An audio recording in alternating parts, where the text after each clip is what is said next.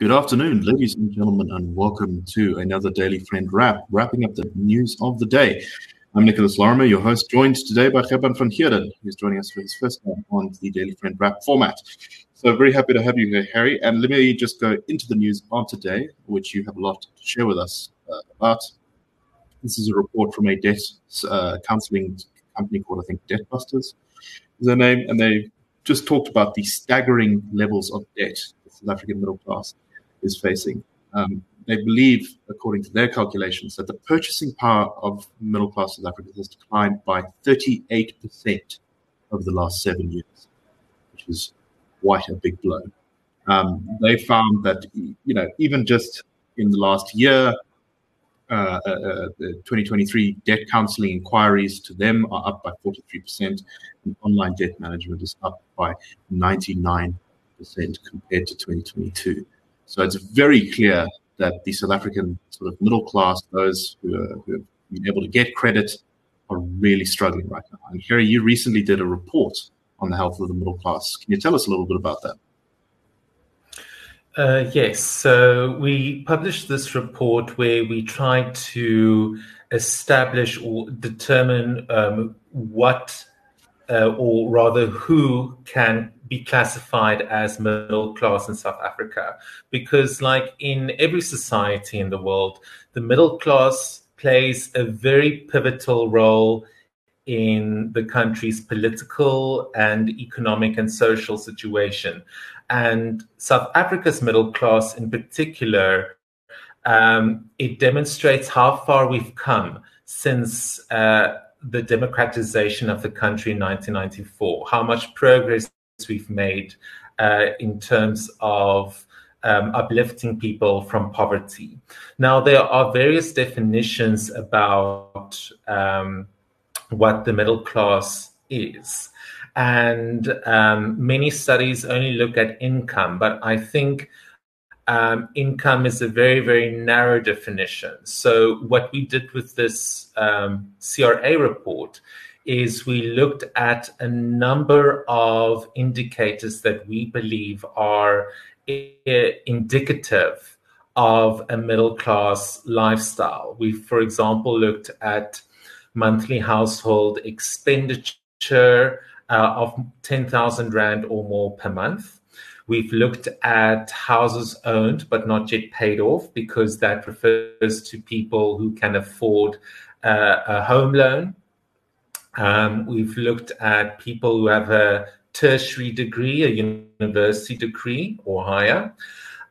We've looked at people who have a private medical aids, because private medical aids are very expensive. So if you can afford that, then you're likely someone who can draw in a relatively sizable take-home pay. And then we've, of course, looked at some assets that we believe are indicative of a middle-class lifestyle, like owning a laptop computer, having private security, and having solar panels or a geyser. And right, so a much more expansive definition of middle class. Sorry, Nick? A much more expansive definition of middle class. Yes, correct. And when we looked at these indicators, we were able to peg the South African middle class at around 15%. So only 15% of South Africans are middle class. And this is, this is troublesome, because the middle class segment usually pays the most, or pays a sizable proportion of the country's tax. And so when you have a very small middle class, you have a very small tax base. And unfortunately, the government has taken on various big social support programs in order to keep people above the extreme poverty line. I'm, of course, referring to the expansive welfare system. Nearly 30 million South Africans, I should rather say nearly 30 million of social grants are being paid out every month, if you include the social relief of distress grant added to that. And then you have the government also planning on implementing other programs such as the National Health Insurance. And that's going to be an additional tax. But the problem is we have a very small tax base because our middle class at the moment is stagnating. And like you've mentioned, Nick, from that Debt Busters debt index, middle class households in this country are severely in debt. A lot of them are now supplementing their income by adding more debt. And according to the debt index, many households that earned 20,000 Rand or more per month, they have to spend around 2/3, if not more, of their take-home pay just to service their debts or to repay their debt. So that's absolutely crazy. It's crazy, and because South Africans have, or the middle class have such a huge debt burden, little money is left for anything else. And then on top of that, you have high interest rate hikes, which make home loans and card repayments and vehicle repayments much more expensive. And then you also have additional issues such as the double tax, because the government's services are deteriorating rapidly. South African middle-class households now have to pay for their own security, their own medical insurance, and their own electricity often. Sorry. Exactly. Exactly. Crazy stuff. And yeah. I think that the consequences are beyond just the economic, right? Because, there's a lot of, you talked about, like, for example, the tax income that the middle class brings in. The middle class is often the generator of many, many sort of social goods, because it's very invested in the community. It's not like the very rich who can kind of, distract themselves a bit. They're still like grounded in the society more, but they also have enough money to actually spend it on other stuff. But one of the big problems, I think, is that the middle class is often the driver of big political change and responsible political government and that kind of thing. They're not dependent on the state, or at least they shouldn't be. I think in South Africa, we do have a lot of people in the middle class who are dependent on the state through employment and that kind of stuff.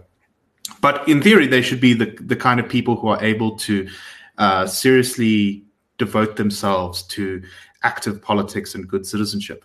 And if that middle class is too burdened by debt, or is falling back into poverty, or is just really under too much stress, it really suggests that there'll be that it will have significant ramifications, I think, for our politics. And I think when you look at the kind of the fraying nature of our politics, the way that there's this increasing level of violence, it seems, more service delivery protests, political assassinations and things. I don't think you can completely uncouple that from the difficult position that the middle class finds itself in at the moment economically. Yes, and I mean, just from a political perspective, that is why we've seen the ruling party, the ANC, ejected from government in most of our metropolitan cities, because that's where you'll find your biggest share of the country's middle class. Having